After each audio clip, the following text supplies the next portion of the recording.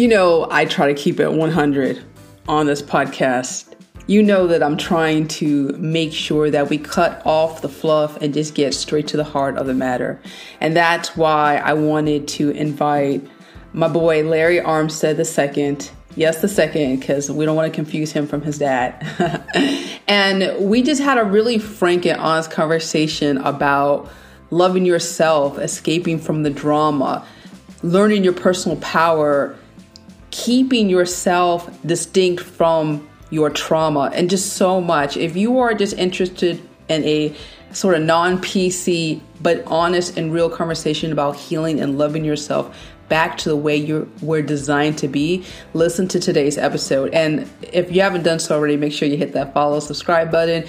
Go visit me at deniseglee.com, where you can read articles, take one of my courses, all that fun stuff, or make sure that you follow me on X, Twitter at Denise G. Lee. Now, that all being said, stay tuned after this short break and we will get straight to it.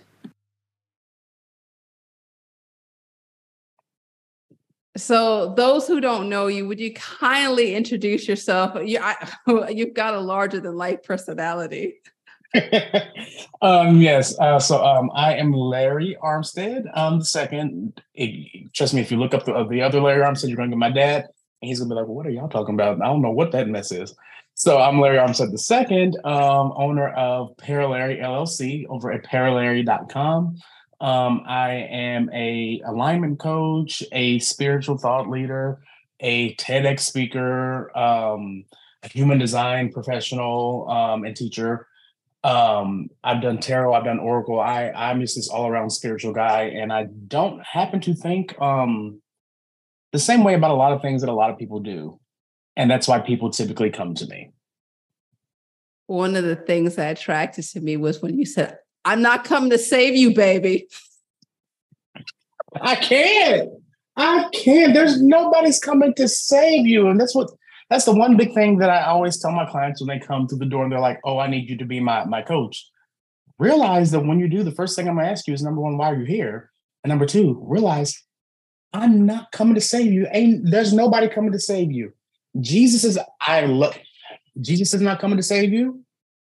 Muhammad's not coming to save you. Buddha's not coming to save you. Your mama's not coming to save you. Your daddy's not coming to save you. Your partner's not coming to save you. You're going to save you. Oh, no, that's not good. That's not good. When you know that your mama will come and bring you some hot porridge and a word of encouragement, you can't be my mommy substitute. Yeah, can't be listen, the porridge, you're going to eat the porridge, and the porridge is going to go down and it's going to come out. The words of encouragement is only going to be there until mama leave. Mama's only going to be there until she, like my mama had to do me when I went through my breakup. She eventually looked at me one day and she said, I'm so sick of hearing about this shit. Will you please just go? No, don't come back down here until you got to figure it out, because I've given you everything that I got. And I'm like, ooh, okay. Had to be me. Okay. This is weird. All right, Larry, I got like a weird demographic going on. It's mostly men, and they're mostly in all sorts of age brackets, 20s, 40s, 50s. And one of the common things that I hear from everybody is like, I was promised that if I did certain things, my life would turn out the way they intended. I worked hard. I showed up. I got these degrees. I got my papers, and I'm miserable. And you're telling me I'm paying you and you're not going to help me fix all of this? 100%. Because number one, I am going to be the most real person in the world with you. The first thing I'm going to say is, like, I had to look at myself. I got my degrees. I got my paper. I went to school. I did all these things. You're really talented with computers. You're amazing with computers. Is that what Larry wanted? No, that was just someone seeing that I was good at that. That's not what I wanted. What I wanted is to work with people, to be a spiritual teacher, to be a spiritual leader. But how's that going to pay your bills? So my question is, if anybody is saying that I did everything I was supposed to do, I got my degree, I got my papers, and I'm miserable, did you enter into that stuff correctly? Or did you enter into it because you were supposed to? It was a family lineage. It was what you was expected. You knew you was going to make some money. It sounded good at the moment. You didn't weigh it out and really weigh your options. Again, it all falls on you. Nobody held a gun to your head to make you do any of that. Nobody held a gun to my head and said, you go get that IT degree. You better do it. I made that decision. I got to live with that decision. There's a lot of social stigma, right? And I know I'm specifically talking to the non-white people in the room. Okay. I'm not saying that white folk don't have social stigma. I'm not saying that at all. Not at all. Not at all. I'm talking to the Black folk in the room, the Latinos, even the Asians, y'all included in this and Indians, all y'all, where you are being shamed on the grave of your great-great-great-great-grandmother if you didn't go and do something that they perceive as worthwhile in your life. And that's 100%. That is 100%. And it's always on the back of, we want you to have better than what we have. But how can you put that kind of, number one, that pressure on somebody's back? And number two, what if what I want is better than what you had, but since you've never experienced it, you don't have the nervous system capacity to accept that what I'm going to be doing is better than what you actually experienced. Just because you don't see it as a viable way to live and make money doesn't mean that it's not. And this is hard because I know that grandma and Uncle Jimmy and all them folk mean well, and they talking in a big stern voice saying, boy, I'm coming back from where you're going to. And this, that they bop you over the head, all that stuff. And then it makes you question your sanity because you're thinking, I know they survived all this type of stuff that I can't even wrap my mind around. And they're saying, yeah. But the question is, how did they survive it? Were they happy? Are they happy with on their deathbeds? Did they look up and say, you know what, I'm so happy that I went and worked 14 jobs and slaved and didn't hardly see my family and could barely sleep at night and had to go through arthritis and my back being broken down. I'm so happy I did all that. This made my life worth living. Or did they have a bunch of potential? How many of y'all grew up with people that could sing Beyonce, who could sing Beyonce under a table, but they had to go work and be a nurse because they said singing ain't gonna pay the bills. And they believed that. Come on now, we are all born with intrinsic gifts and things to give to the world and to experience in the world. Some people are designed to go be a nurse. Some people are designed to go be a doctor. Some people are designed to go work in IT. There are some people that are designed to entertain. There are some people that are designed to be spiritualists. There are some people designed to be entrepreneurs. But if we don't give people the permission to actually do those things, then all we have is people walking around with a big bunch of potential over their head. And that potential is never going to be actualized. This makes me think about Mark Twain's he had a lot of fun gems of quotes, but one of his favorite quotes that I love, he said that, most men die at 27 and buried at 72. And I think about that a lot because school, the system, culture, they just beat the creativity out of you. Absolutely. I mean, so it doesn't look like that I'm talking at y'all. Like, let me bring y'all into me, right? Because I can only use me as an example because I'm the only one who's lived my example, right? With me, it was, I'm 40 years old and I came up in the era where DOS was still the big boy on the playground, right? I know, right? And I got sponsored at 8 years old to take these computer classes, anonymously sponsored. I still to this day don't know who sponsored me. And I went in there and I was just naturally gifted. It just all made sense. But are computers what set my soul on fire? No. Do I even like computers? No. Am I extra talented with them? 100%. I've never read an instruction manual on anything electronic. I can take your computer part right now and put it together 14 different ways. Does that bring me joy? No. So it's like you have to almost look at what brings you joy. I came into the world knowing how to do three things. I knew how to write and write emotionally and captivate you. I knew I had a voice that came down through my grandparents. I could sing. And I knew that I loved all things spirituality. But all those things it ain't gonna make you no money. How you gonna be able to survive? How you gonna be able to do those things for you? You're not gonna be. Not everybody makes it. Not everybody's gonna be a successful writer. Not everybody's gonna be a successful singer. You want to talk about spirituality? Ain't nobody gonna pay you for that. Those are the things I heard. So I went into IT and played it safe. You got to listen to yourself. Okay. I won't talk about the elephant in the room. Everybody's saying nobody pays to be singing and acting and spirituality. Well, the fact of the matter is, folk don't even try to test their mettle to be good and the gifts that they have. Yep. 100% that. And there's a level of fear, I think, that's beat into us, especially with, any of those like communities that we talked about earlier. Anybody with a little bit of melanin in our skin, we were always taught that we have to be, 2 times better, 10 times better. And there's a level of fear that comes with this. And even if you are good and you do make it, look what happens. We still carry the trauma. I don't care how much money that you have. I don't care how much fame that you achieve. There's still trauma and there's still things that we carry that we have to take care of. I mean, my favorite singer and entertainer in the entire universe since I've been 2 years old has been Whitney Houston. She still remains that for me. But she did not deal with her trauma. She had a lot of generational trauma, and then she had her own personal trauma on top of that. And that is what I believe ultimately took her out of here. That's why I ultimately believe that's what led her to make the life choices that she made and putting certain, the substances in her body that she did, because the weight of all that. So how do I stop feeling? How do I stop experiencing? How do I escape all this? I'm the greatest singer in the world. I've toured the world. I've made movies and millions of dollars. But when I go to bed at night and when I lay in my big mansion bed and, and I'm in Europe and I'm here, there, I'm everywhere, and everybody knows my name. When I lay my head down and it's just me, baby, the voices of those traumas ain't gone nowhere. You got to deal with the stuff.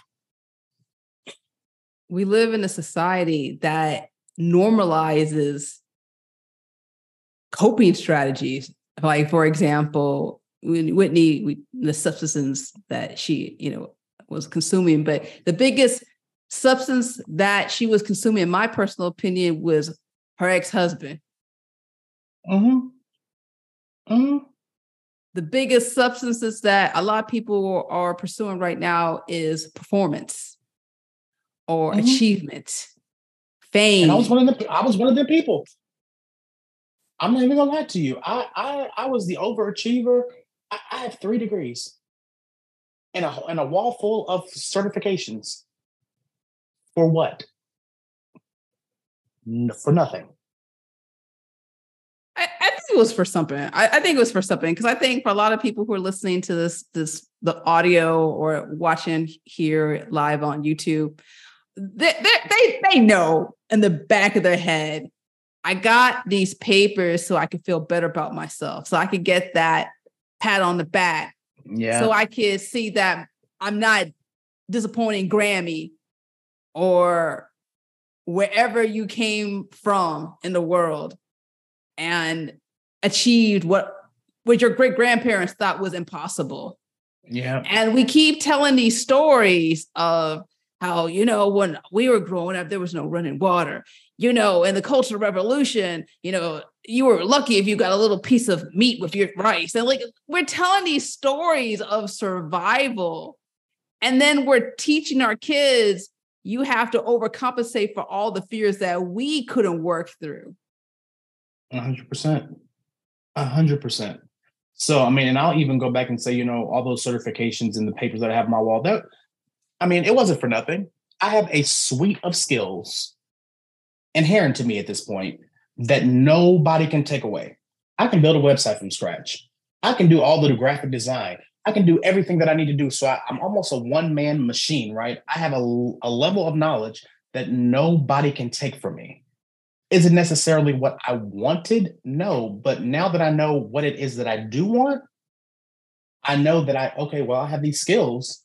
I don't have to go outsource out for somebody to do my website or to do my video editing and do any of these things. I have these skills, but I almost had to go to a place with me where I asked, at what cost did I gain these skills? At what cost of sacrificing myself and putting myself on the back burner did I have to go to obtain these skills? If I just followed the singing and the writing and the spirituality from the jump, how much further ahead would I be? But I can't live there. But I do have to question it. I know someone right now is listening to this and they're thinking to myself, but Larry, you don't know me. You don't know what I've been through. You don't know I wake up in anxiety every day. And just listening to this makes me feel disconnected because I don't feel I'm worthy of moving in the direction that aligns with my heart. So here's what I say when people say, but Larry, you don't know me. The first question I would ask you as a client of mine is, it's not, Larry, I don't know. Larry, you don't know me. It's, do you know yourself? Have you met yourself? Have you given grace to yourself where you are? Have you given grace to your experiences? Have you, I would even take it a step further. Have you gone into the depths of you and done the inner child work and the parts work and the shadow work to hold on to to get a grip of those parts of yourself that realize that there might even be a part of you that enjoys the anxiety every day because you know how to do anxiety. You know how to do that. I don't like anxiety. Consciously, you don't. But subconsciously, oh, you get off on that.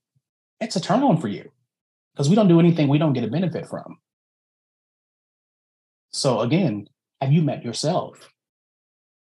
If we start meeting ourselves, we're going to pick up some real nasty, ugly stuff that we don't want to admit to anybody, including ourselves.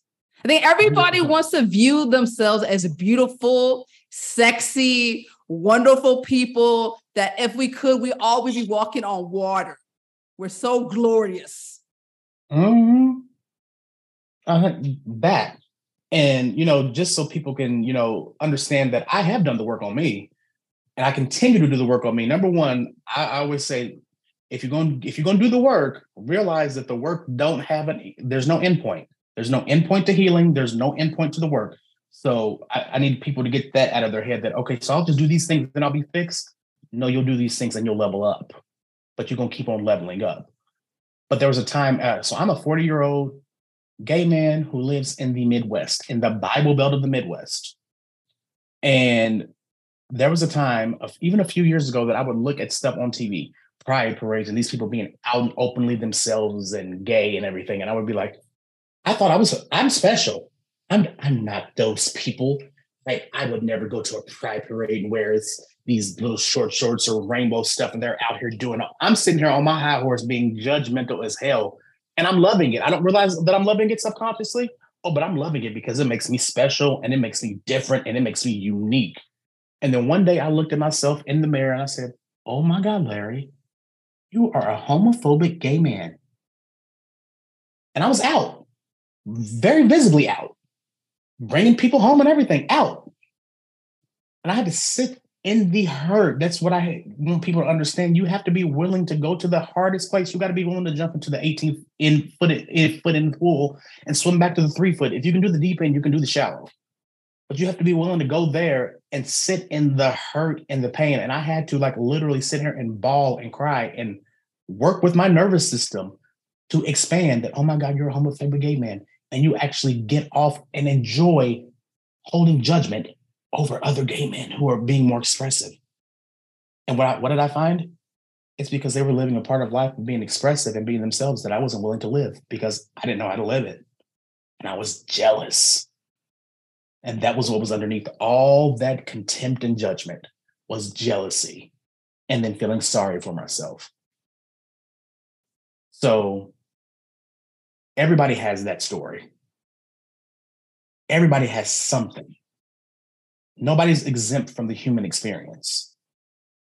So you have to give grace to yourself, but you also have to be willing to look at some stuff that's really ugly and that you would rather not admit.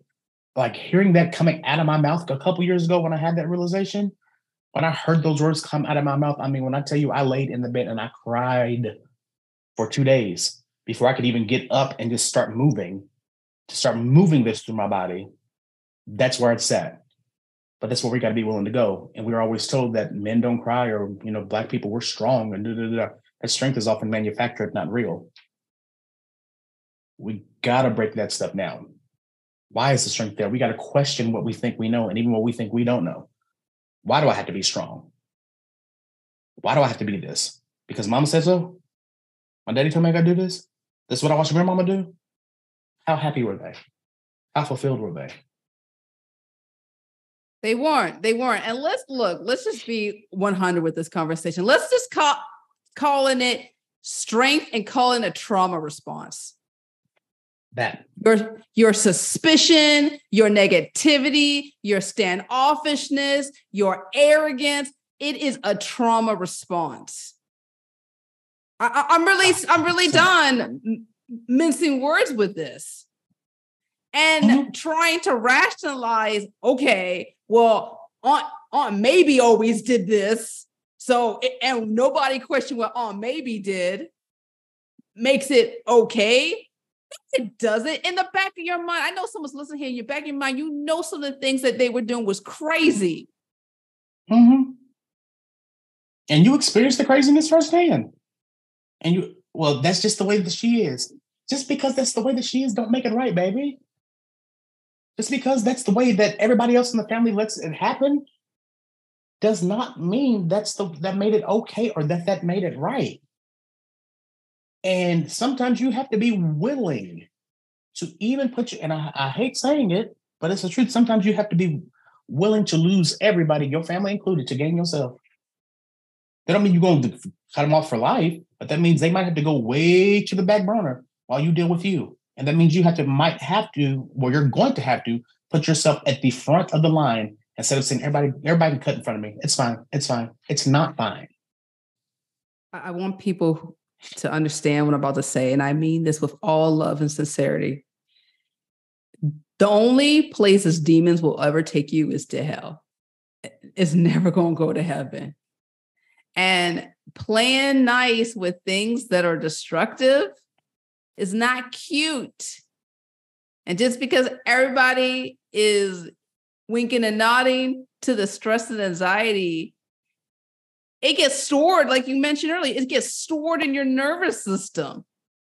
And you just think that's a normal way to function. You wake up and you anxious. You go to bed, you nervous. Sweetheart, you listening or you watching our faces, it ain't normal. And just because your family was doing it, don't make it normal. And I say this next part with all the love as well. Just because that I don't know any other way. I don't know. You live in a world where you can find a way. In fact, we live at probably one of the greatest points in human history, because if you want a way out, baby, you can find a way out. You have Denise. You have people like me. There's 100 other, for every me and Denise, there's 200 more of us out there that are saying the same thing, that are ready to work with you. You may not be able to even hear what the message that's coming from us, but you hear from somebody else. You got to find who works for you and what works for you, and not be scared. I promise you, the emotions that you're feeling, the fear that's holding you back and that's holding you down, and it has, its hand on the back of your head telling you not to move. I promise you, it's not going to kill you. It might feel like it. It might seem like it. It might be yelling in your ear that, oh my God, don't do this, don't do this, don't do this. It's not going to kill you. Baby, therapy is not going to kill you. It's going to be one of the greatest things you can do for your life. I'm not going to tell you that it's going to be easy or it's going to be fun, but I promise you, when you come out on the other side of this level of your healing, you're going to look back and not recognize the person that came in the door to begin with. To your point earlier, you said that sometimes you might have to let some folk go along the journey of recovery. Doesn't mean that you can't circle back and talk with them. And I think a lot of people are scared because they're like, the only people that know me tolerate this. If I start learning how to deal with my emotions, if I start learning not to freak out and create all sorts of drama, what do I got to talk about? Maybe they're not interested in what the new version of me looks like. And to that, I would say you can't worry about that because you don't know what the current version of you looks like, let alone the new version. One thing you can do, because you have never experienced the new version of yourself. When I went to do this shadow work and inner child work and therapy and parts work, I had not experienced this version of Larry yet. I knew what I thought he might look like, but what I thought he might look like and what I'm experiencing now, two completely different things. But we can only look forward with the limited perspective and the limited nervous system capacity that we have right now. And that's very, again, limited in boxing. But because we haven't experienced things on the outside, we haven't experienced these other things, we don't know what we don't know. And that's what we're blind to. So we make up stories. And the fear is often more comfortable than actually just going and doing the thing. There's a lot. I mean, every culture, everybody, human being, I wouldn't just say people who got melanin in the system. There's an aversion to therapy, stigma and whatnot. And you're crazy, all this noise. But think about it. If people are more comfortable with you when you're acting crazy, is that a relationship that's worth pursuing or keeping? Mm-hmm. Because you have to understand that these heightened levels, these adrenalized ways of showing up emotionally, it's storing itself in your body. And you're wondering, why do I have high blood pressure? Why do I have insomnia? Why am I having these brain zaps where I'm like, oh my God, what just happened? What's going on? Your body is keeping the score. There's a book called The Body Keeps the Score. You would be amazed at what your body keeps track of, even if you don't have a conscious memory of it. These adrenalized ways that we have, quote unquote, normalized, or that we take a pill to calm down, the pill's not going to fix it. I promise you, because the moment the pill wears off, all that anxiety comes rushing back. You have to literally go in the direction of your pain, of your deepest trauma. And you have to go there. And I understand you've seen some stuff that you didn't want to see. You've had some things happen to you that you didn't want to happen to you and that were not your fault. I get it. Trust me, I lived through a lot of it myself. But that doesn't make what happened any less real. And that doesn't make me avoiding it any less pertinent or my body not keep the score of it. You have to go deal with the stuff, because once you deal with the thing that's causing anxiety, the anxiety has no other reason to live in your body. So then it leaves. And then guess what leaves with it? The pill and the blood pressure issue and all that good stuff. But you got to do the work, baby. The Body Keeps Score, like Bessel van der Kolk. So I forgot that. Mm-hmm. Yeah. Okay. And then I also love the book, When the Body Says No by Gabor Mate, that delves in so much. So we there's look, the point we're trying to make is that there's lots of books that validate what we're saying, that your body is literally having in response to this. You are producing cortisol, you're producing norepinephrine. It is killing your immune system and getting you sick. And then you wondering why you got immune system issues, why you got body aches. All this stuff is linked together. And you're wondering why the people in your family died early. And people are so quick to want to, the generational curse and the generational trauma. We want to make it uber spiritual. And you're talking to a spiritual guy. So this is exactly what you would expect somebody like me to say, but this flies in the face of the spiritual community. The generational trauma is not your grandmama working roots. That's not the generational trauma. And that's not the generational curse. The generational trauma and the curse is the fact that there's a history of sexual assault in your family that no one wants to deal with, and it keeps getting passed down and it's getting stored in your body. That's the trauma.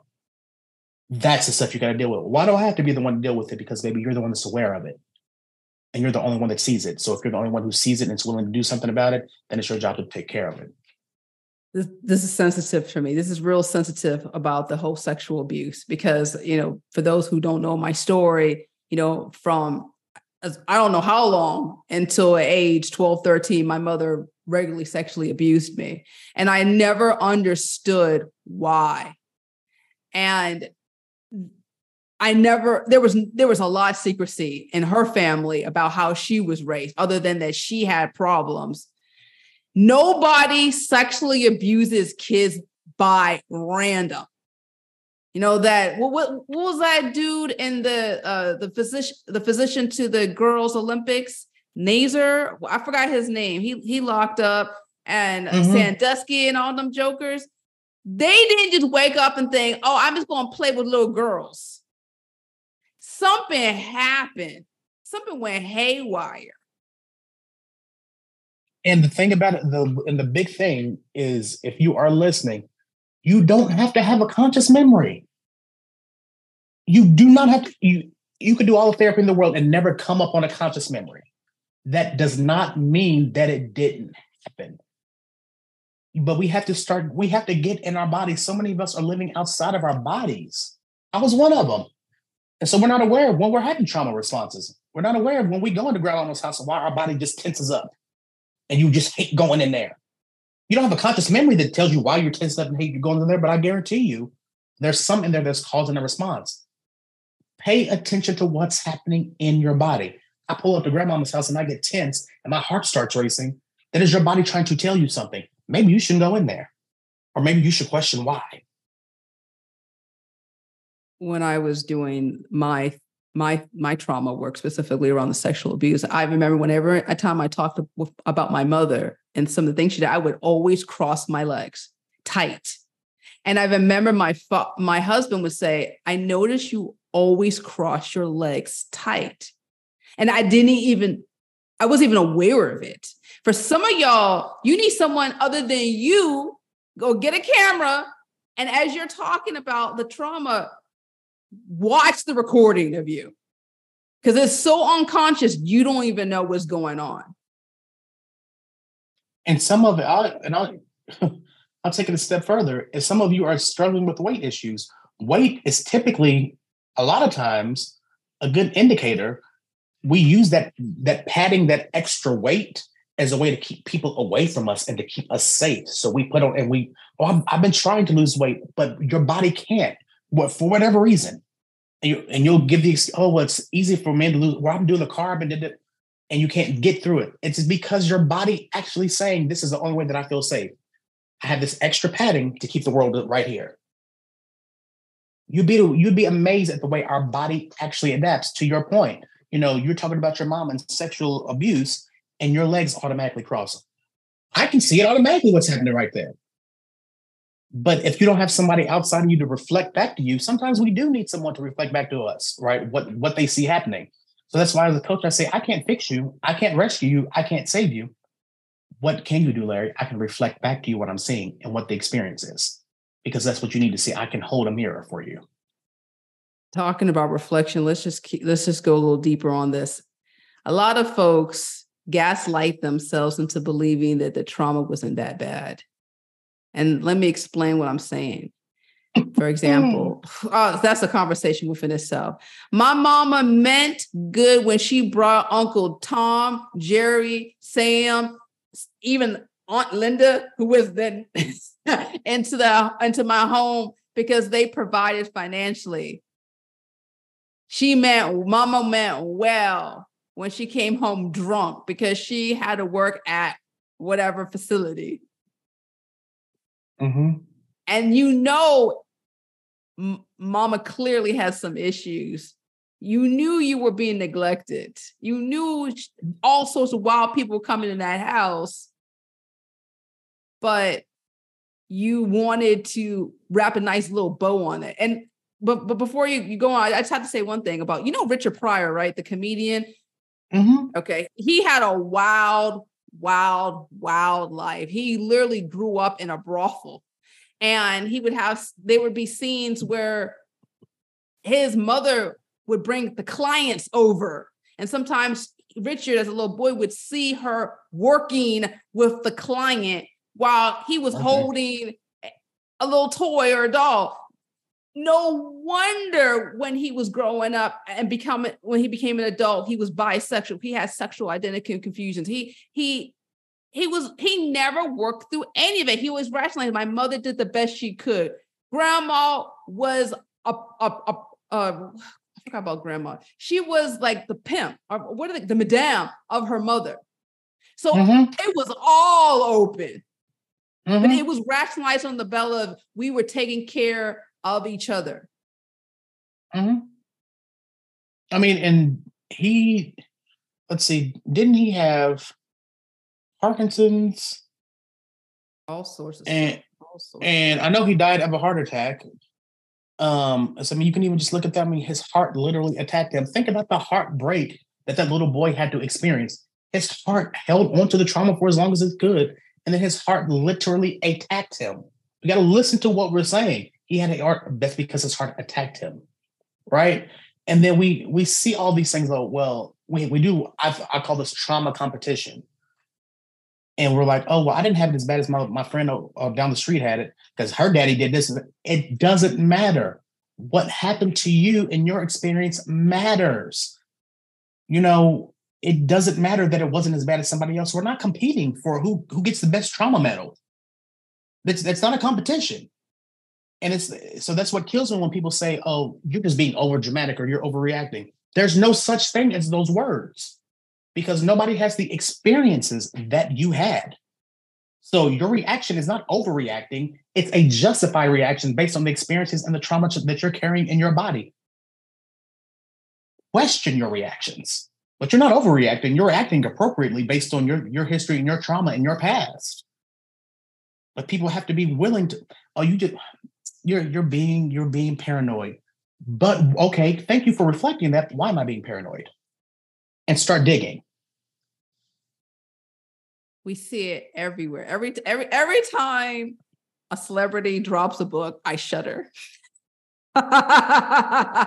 there's Spears. Oh.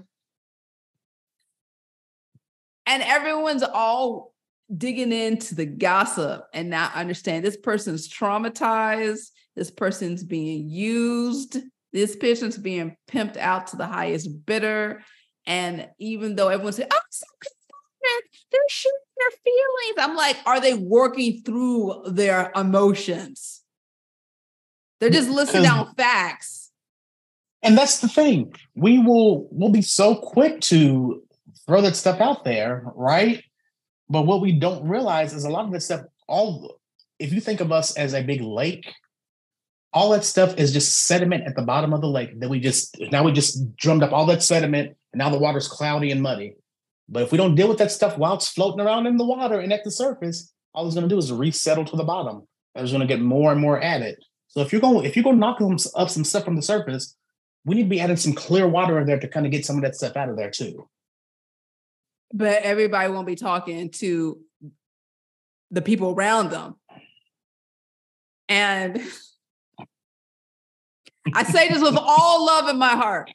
So much love in my heart. Okay. If the people around you were with you in the beginning when you were sick, what makes you think they have the clarity of mind to help you get well? I just mean that with love. I mean that with so much love in my heart. Because they might enjoy you being crazy. I'll never forget, I had this one particular, talking about entanglements. I'm going to use entanglements. I love this now where we're going to roll with entanglements. I had this entanglement with one particular, I wouldn't even call him a gentleman because that's giving him too much credit. One particular person where when he knew how to get me was giving me a bag of Skittles. I kid you not, Larry. He conditioned me to get out of my instinctual feelings and go straight to my intuitive thinking and rationalize the irrational. Oh, so he made you Pavlov's dog. Oh.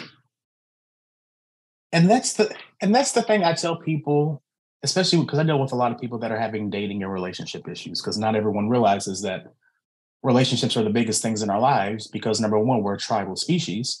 But number two, everything in life is a relationship, whether you're relating to money or a person, it's a relationship. But what people really need to understand and really get is how are we relating to things? What is our relationship? So that's why I say when you're dating, don't let someone know that you just met them and My favorite flower is sunflower because my mom did this and this, and that's why I love sunflowers because it's attached to my grandmother. My grandmother loves this, and you gave them the whole story. Then, baby, I know how to disengage all of your stuff. I know how to give you a sunflower. I know how to give you a bag of Skittles because I know this is going to bring down some walls that I can just kind of jump over some stuff. Deal with your stuff.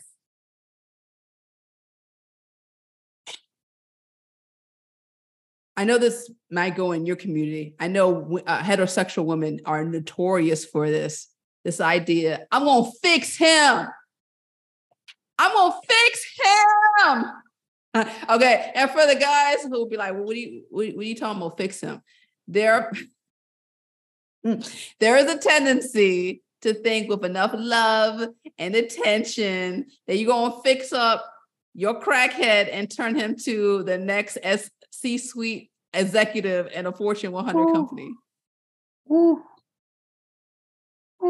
I think that's everyone. That's everyone. And whether we want to admit it or not, people thought, because one thing that I will give to humanity is we can see the potential in someone. We can see the brilliance behind someone because even underneath the trauma, you'll have sparkles of that person's brilliance and their life purpose just like flash every now and again. You're like, ooh, there it is. If I could just take some time, I can work with them. I can change it. If I just change if I get their teeth fixed, if I help them get groomed, if I put them through school, you're neglecting you. You come at the front of the line and people say that is the most selfish thing you can say, Larry. No, baby, it's self-full. I got to fill my own cup first. I'm not going to give you from an empty cup. You can't give from an empty cup and you can be like, oh, Larry. I mean, I heard Iyanla Vanzant put it brilliantly. He said, the Bible scripture, my cup runneth over. What's in the cup is mine. What runs out, that's for y'all. But quit trying to get people from a half empty cup or anything. Fill your stuff up first.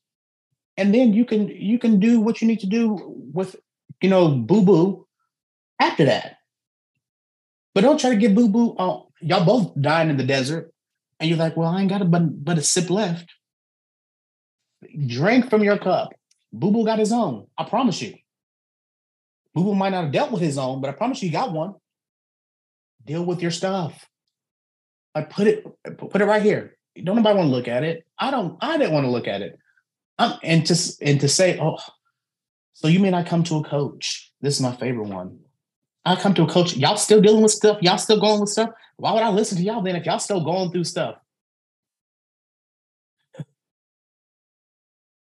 Because we understand that it's a continuous refining process, because we understand that we can't tell you nothing that we're not willing to work through each and every time, because we understand that growth involves conflict. Mm-hmm. And we roll up on your conflict each and every day to remind ourselves how important our recovery work is. 100%. 100%. Here's the thing. We want to avoid the pain. It's human tendency. Nobody likes being in pain. We want to avoid the pain. We want to avoid the hurt. Because then if we go look at the pain and the hurt, then maybe we have to look at mama as not less than being on a pedestal. We have to take her off the pedestal. We have to take grandma off the pedestal. It does not. Here's the thing. Two things can be true at the same time. We have to realize that mama might have done the best that she could and sacrificed and broke her back. And we had some really great times and we enjoyed each other. But mama was also a raging alcoholic that was physically abusive.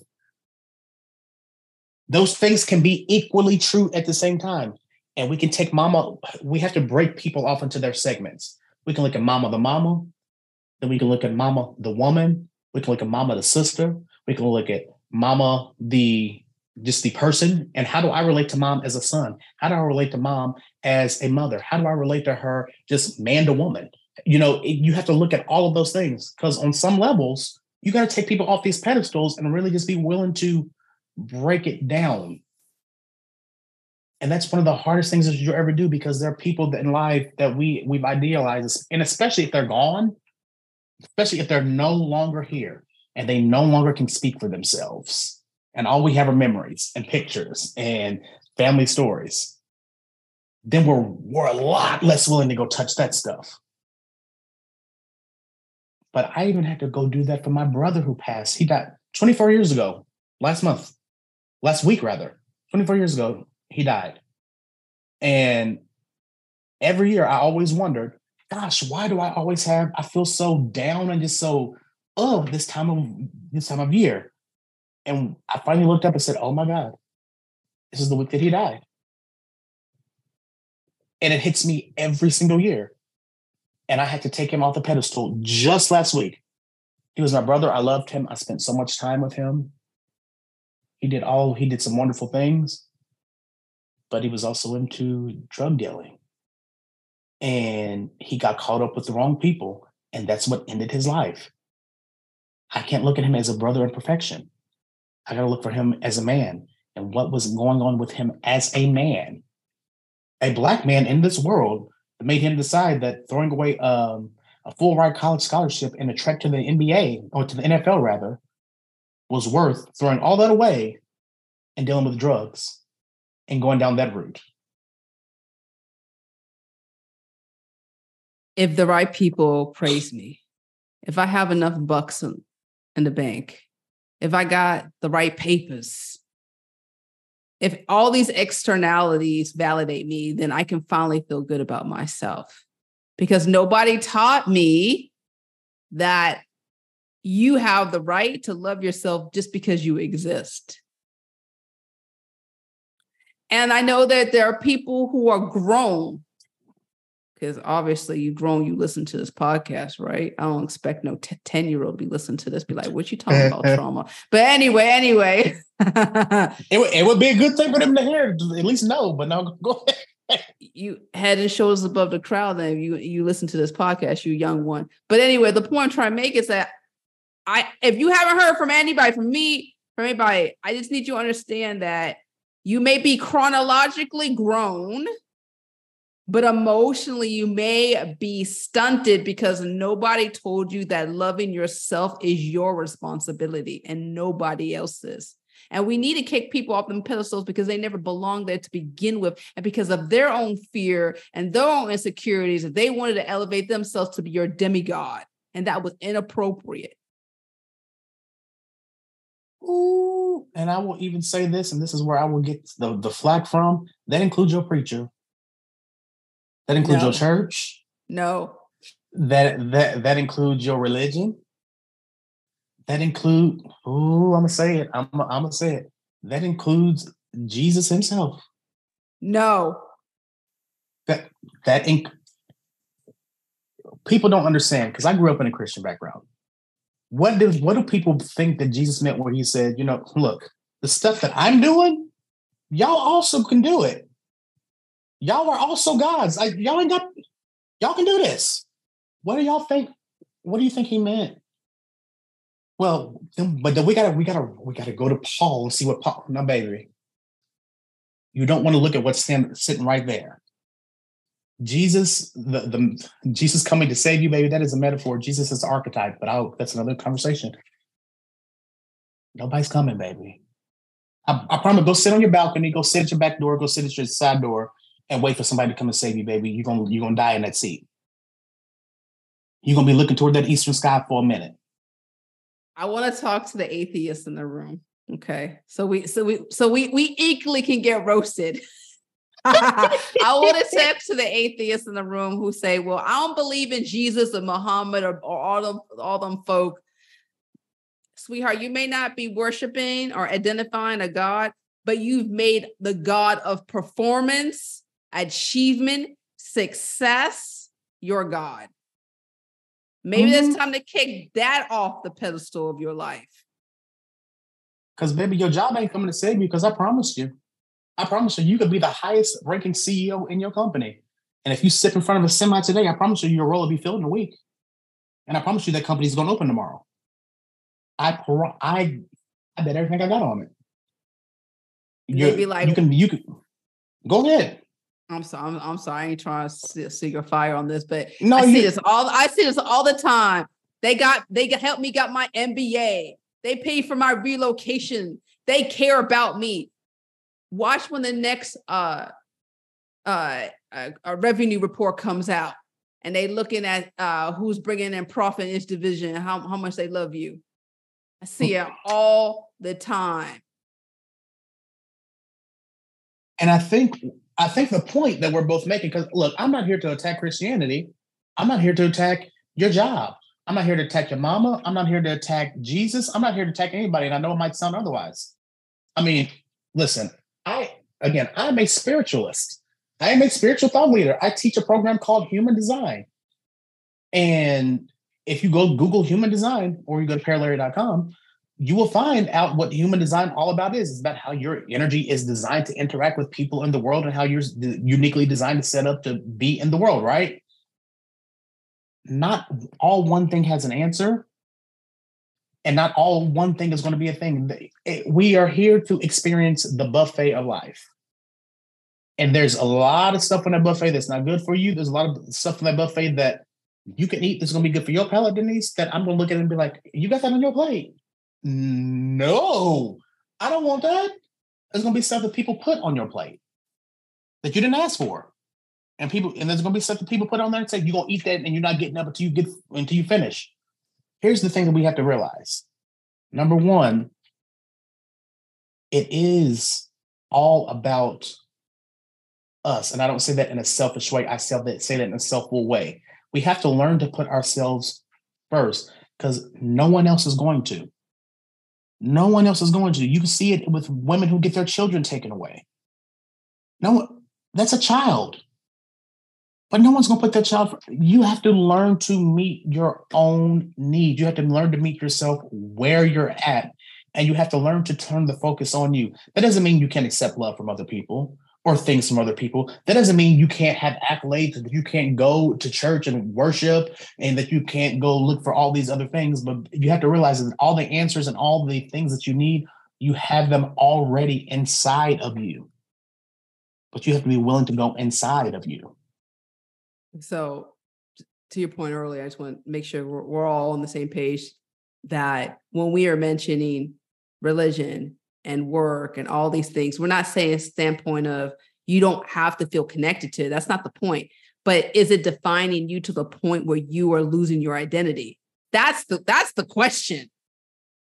Yeah.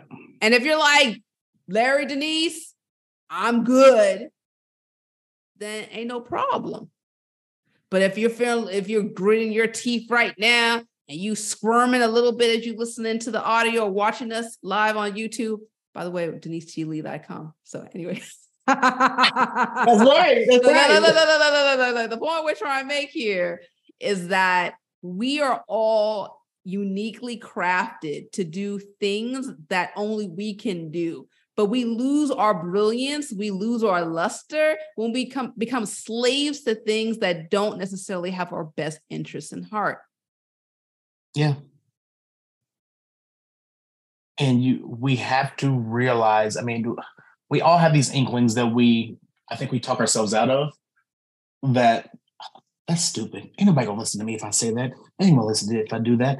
We do these things. But I always tell people that if you can believe the negative about it, if you can believe that ain't nobody gonna listen to me, it hasn't happened yet, right? So there's an also equal statistical probability that everybody's gonna listen to you. But if you don't go try and you just, I'm scared, ain't nobody gonna listen to me, then you're 100% correct because nothing's ever gonna happen. But if you just jump out, you don't know what's gonna happen. So you have there's equal weight on either side. So go follow and just see what happens. That's all I'm asking. Just follow and see what happens. You know, in my opinion, underachievers, they're hardworking people. You know why? They busy telling everybody, including themselves, how they can't do anything worthwhile. That takes a lot of energy to be telling people that. And then like, whoa, you saying you can't do nothing. We believe you. And then you're not wondering why you're feeling insecure because because people reflecting off the energy that you're giving off. Yep. And so try it. Ooh. And see, and just so y'all don't think that I won't throw my own self under the bus. I'll throw my own self under the bus. I'm sitting here, website redesigned, all that good stuff, getting back out here, rebuilding my client portfolio. And I'm like, I don't know how to do online marketing, and I don't have the visibility or the marketing or the sales of that. And I just don't know how to do it. And I just wish somebody would come do it for me. But I also am able to listen to me and be aware of me. And I'm like, ooh, oh, so you're a victim now, Larry. So you don't live in an era where you could go to Coursera and you could go to YouTube and you could go to all these places and learn what you don't know. But I have to sit here with it right now and realize, oh, it actually benefits me to say that I don't know how to do marketing. I don't know how to do sales. I just want somebody to come and do it for me. And I have to bring that into my body and just sit with it. I just want somebody to do it for me because I just don't know how to do it. I mean, just if somebody would do it for me, and then the moment someone says, oh, well, we have a company, we'll do it for you. Well, that's too much. I can't afford that because maybe you don't want it. Hi, Larry. Talking to yourself right now, dude. But now I'm to the point where I'm like, okay, I realize Coursera and stuff like that exists. If I don't know online sales and marketing and positioning, all that, guess what I'm going to do? Now that I've identified this what the thing is, and now that my nervous system has the capacity since I played with it, right, and let it sit there, that this is what I need. Now I can go in the direction. It's scary. I don't like feeling like I don't know what I'm talking about. I don't feel like knowing that, oh God, I got to go sit down and do classes and courses again. And I don't want to do any of that. But I got to go in the direction of the fear and the pain because that's where the healing and that's where the up-leveling is. Nothing that is worthwhile is easy, simple, or intuitive. You fail forward toward the direction that will guide you towards your purpose. And to your point, Larry, maybe some of us need to be talking about how much money we do have instead of the money we don't have. Because all the talk we say, oh, I can't afford this, but you can afford that iPhone I dropped or that new big screen TV that's going to come out soon. Let's talk about that. So it's not about money. It's not about resources. It's about drive and creativity and making yourself available. Like the universe, look, I believe in my heart that it was by no accident that Larry and I are talking right now. All right. It's no accident you are listening or watching this. There is no accident. So if you know that that is by no accident, you know that things are manifesting energetically. So can you energetically understand the concept that you are designed to do something that's beyond what you think is possible right now? Because nothing is by chance.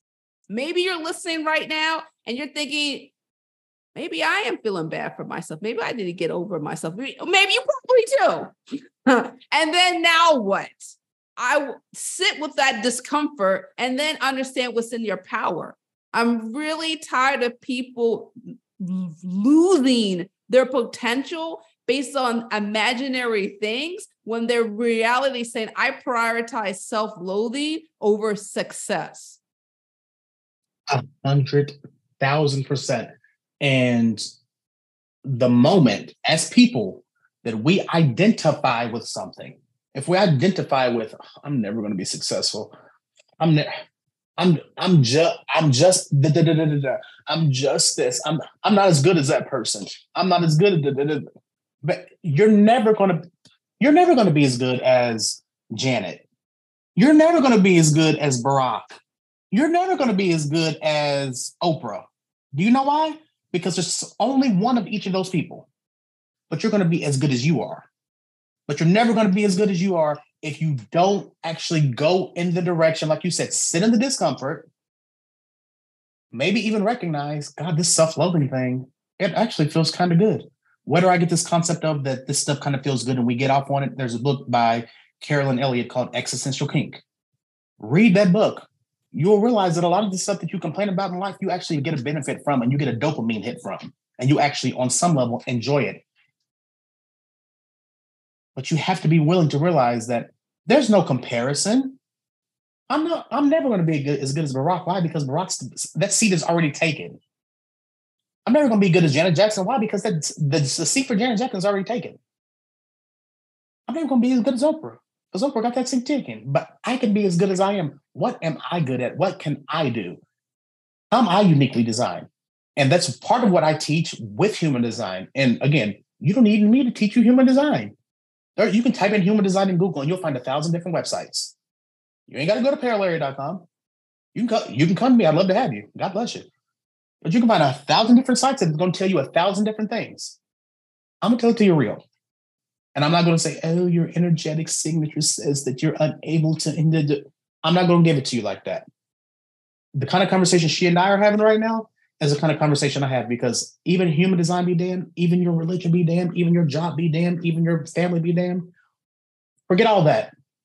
What do you have to offer? Discovering that is going to be frightening, because a lot of you guys are fearful of success because it will open you up to possibilities you don't believe that you're capable of. It's going to take some bravery on your part. And talking about bravery, if there is anything people need to take away from this conversation, because Lord have mercy, I think we rattle enough cages. I'm hoping that I'm not going to get shadow banned for this information. But, we talked about this idea that nobody can save us. We talked about understanding that some of us are getting high off the stress hormones of cortisol, norepinephrine, all this stuff. We talked about this idea that we need to reevaluate the roles we put on people, like so much stuff. But if there's like any main takeaway, like what would it be, Larry? It is simply this. And y'all gonna say, oh, he just quoted Whitney, and I did, but it's because it's true. Learning to love yourself is the greatest love of all. Keyword there being learning. Don't put the focus on the greatest love of all, baby. It's the learning part. You can listen to that song and you can take away 1,000 quotes. One of the things that I tell people is, that she says they can't, no matter what they take away from me, they can't take away my dignity. They can't take it away, baby, but you can certainly give it away. You can certainly give it away. And here you go. Here's my dignity. Here it is. Here, you can have it. But learn it. He says, learning to love yourself. The greatest love of all is easy to achieve. Easy is relative, first of all. But learning to love yourself is the greatest love of all. And that is what I teach people. I have a program called the Greatest Love Academy that teaches you how to learn to love yourself. Where else can people find you, Larry? You can go, I suck at social media, y'all. I'm not even gonna lie to you. My assistant runs my social media. So if you send me a message on Instagram, it's at officially_Larry. If I don't see that message for 3 weeks, God bless, my assistant's the one doing the checking because I suck at it. Go to paralarry.com or send me an email at larry@paralarry.com. All right. I hope that if people are listening, watching, and they're just feeling really motivated to continue the conversation with you, Larry, that they actually do more than just grin and nod their head. They actually start clicking on their keyboard or swiping on their phone, whatever device that you're using, and get in contact with you. Because I truly believe that every coach is handpicked for certain people. And how I know that I vibe well with certain people, they might not vibe well with other people. And that's cool. There's somebody for everybody. And I'm hoping that people will connect with whoever works best for them. But I hope everybody has enjoyed this conversation. I know I have. And I hope no one's too pissed off as a result of this conversation. If you enjoy this content, make sure that you obviously write a review, share it, understand that you are designed for brilliance. And the only way you manifest it is through action. Larry, it's just been such a pleasure. I'm just looking forward to our continuing collaboration, because I know this is the start of something beautiful. Absolutely. Absolutely. And for those of you guys who are listening, understand that everything is for a purpose. And with that being said, take care and be awesome.